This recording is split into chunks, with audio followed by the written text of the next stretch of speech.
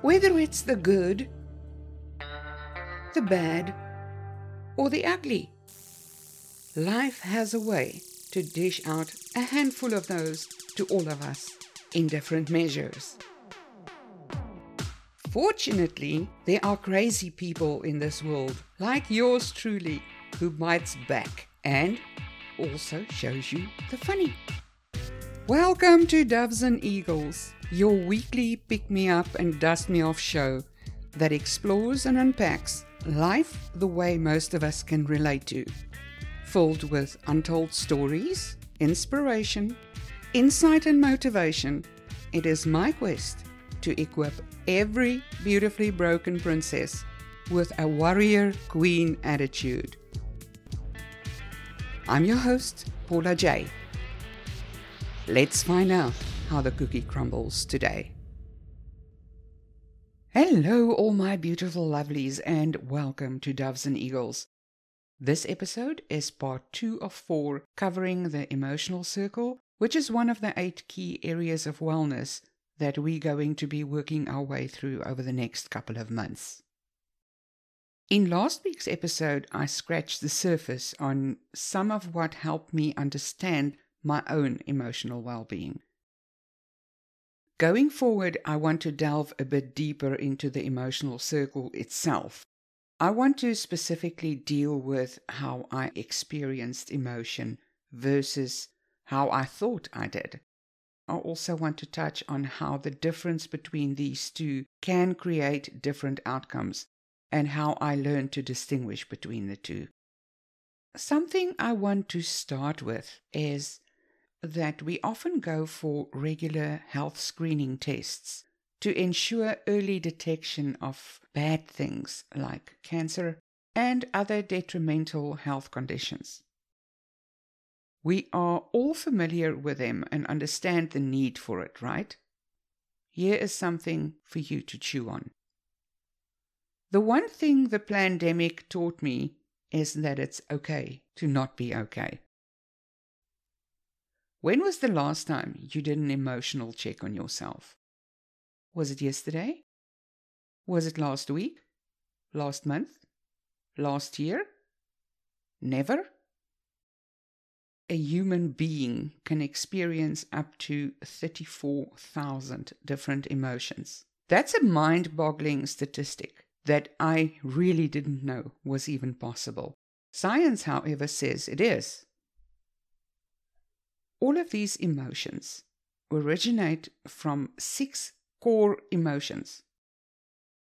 Men fully understand these 6 emotions and are able to, at any given point, pinpoint what they feel to, at very least, one of the 6 core emotions. Women, on the other hand, are by design 100% in touch with all of the 34,000, and though we may not always understand it ourselves all the time, we definitely feel it, and yeah, we can show it. I think this explains very well why the dear men in our lives often think they need a PhD degree to master the book on how to understand a woman. Sorry guys, you may have been created first, but hey, we got the knowledge. Let me get back to the topic at hand before I need something to go with that rump roast that I'm busy stuffing in my mouth. So what do I believe are the core emotions that everything flows from? There is happy, surprise, sad, fear, distrust, and anger. In that order. And if you think you're going to forget it, don't worry, I got you. Here are 2 things that are the most important lessons that I can tell you now you can always use to guide you when you're in doubt.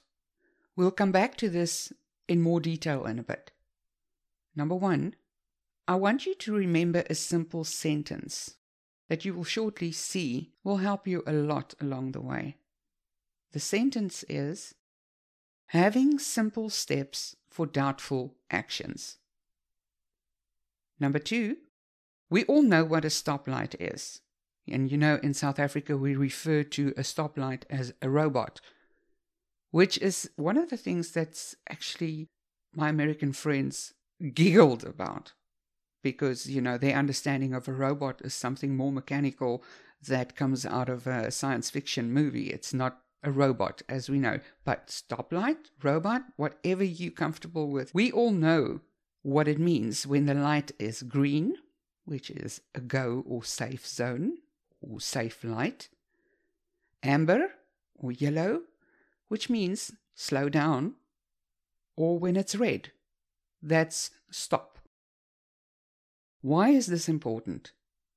The sentence is a phrase that I came up with as an easy and effective way to summarize the acronym for the core emotions. Having equals happy. Simple equals surprise. Steps equals sad. For equals fear. Doubtful equals disgust. And actions equals anger.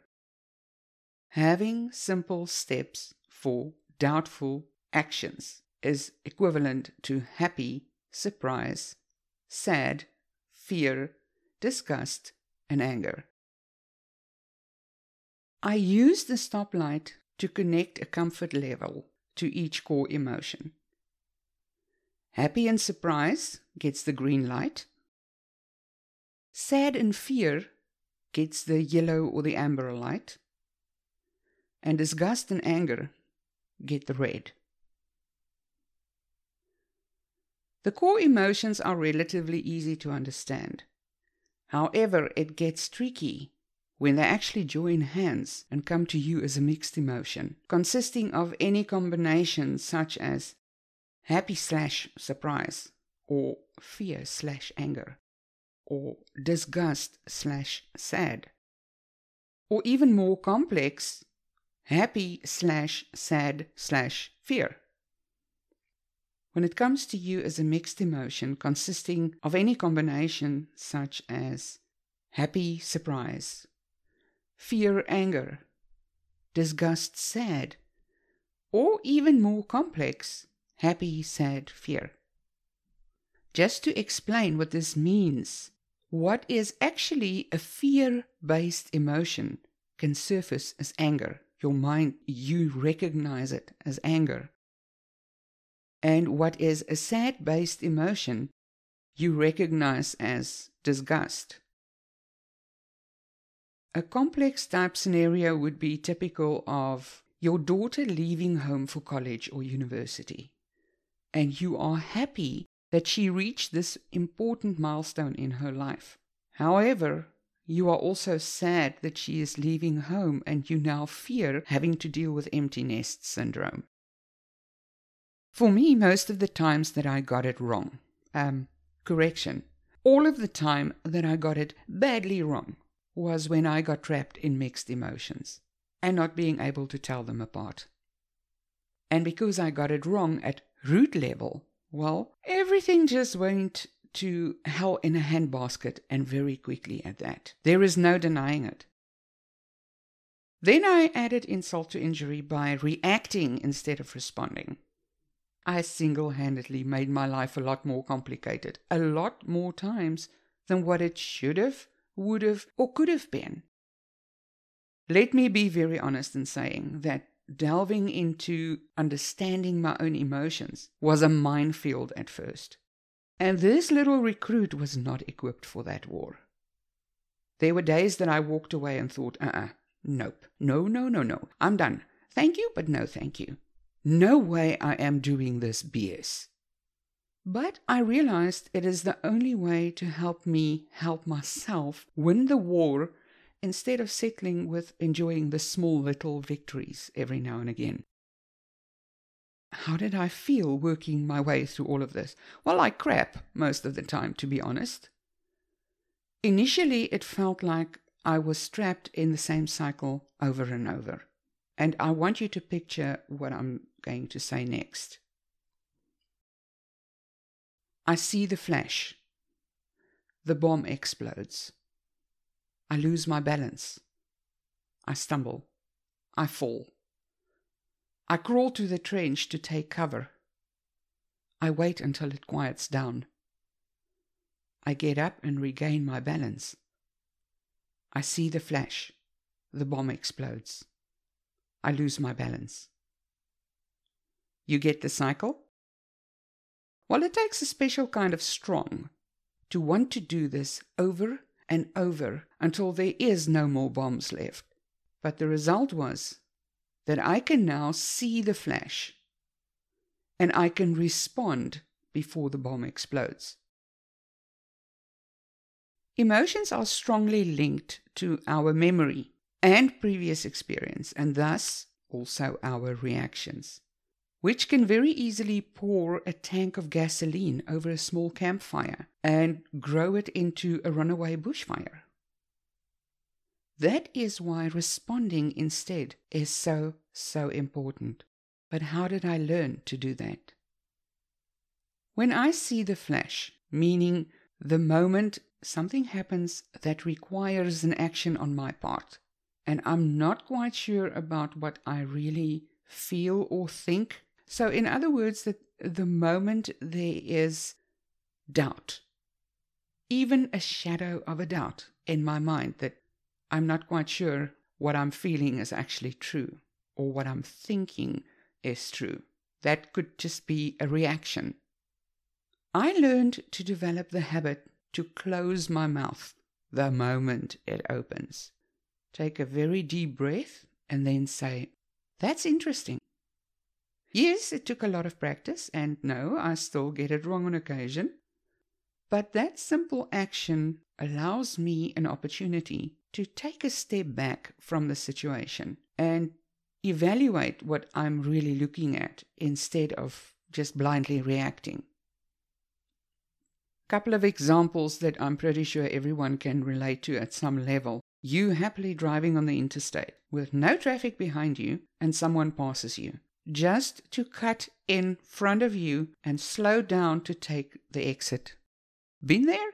Yeah, I have. Many times. Especially in South Africa with what we call taxis, which is like a minibus that carries passengers.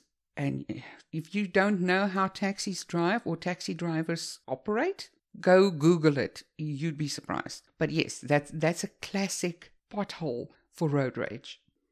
Another one, you put hours of work into a presentation for a promotion at work, and the position gets assigned to someone else before you had a chance of even mention your presentation, let alone showcase it. Regardless of the situation, we've all been in one that triggers a core emotion. And using these two examples, being shocked or startled when someone cuts in front of you is mostly the true emotion, but you recognize it as anger or frustration. The difference between these two is that one belongs under the amber light, the other one under the red. The same goes for the second example. Humiliation or insignificance is mostly the true emotion, but you may translate it as resentful or disappointment. That is at least one emotion in red, one in green, and one in amber. Now it gets confusing, and that poor stoplight malfunctions. So how do you know what you really feel? Well, your body is a big telltale snip if you bother to be aware of what it is trying to tell you. If you really want to be in touch with your emotional circle and understand what is going on inside of that circle, it is very important to understand what we experience when our needs are being met and emotions that we experience when our needs are not being met. In our next 2 episodes, we're going to be looking at which ones are red, which ones are amber, and which ones are green. What is the difference between them, and how easy it is to recognize 2 separate emotions, but we actually see them as the same. They are so important that I want to dedicate an episode to each of when the one is true and the other one is false. So that's how we're going to break down the wheel of emotion. Where does it fit under that stoplight? I will be taking the core emotions apart and placing each where it belongs. Our next episode will be released on December 1st, as we have Thanksgiving coming up next Thursday, and we are traveling to Illinois to go spend some quality time with family. If I get it done on time, however, I will release it as soon as it's done, but I don't want to commit myself to next Wednesday for a date and then not be able to make it due to the holidays. Ideally, I want to get myself in a position where I have a few shows pre-recorded. Time has unfortunately just not been my best friend and haven't allowed me to get there yet, so please bear with me. If you haven't yet, feel free to share this podcast with family and friends or someone you think may benefit from it. And as always, you can subscribe to Doves and Eagles directly from my website, paulajspeaks.com, or you can get in touch with me on info@paulajspeaks.com. All right, so that's a wrap for this week, folks. Until next time, I'm signing off. Be safe, be awesome, be blessed, be you.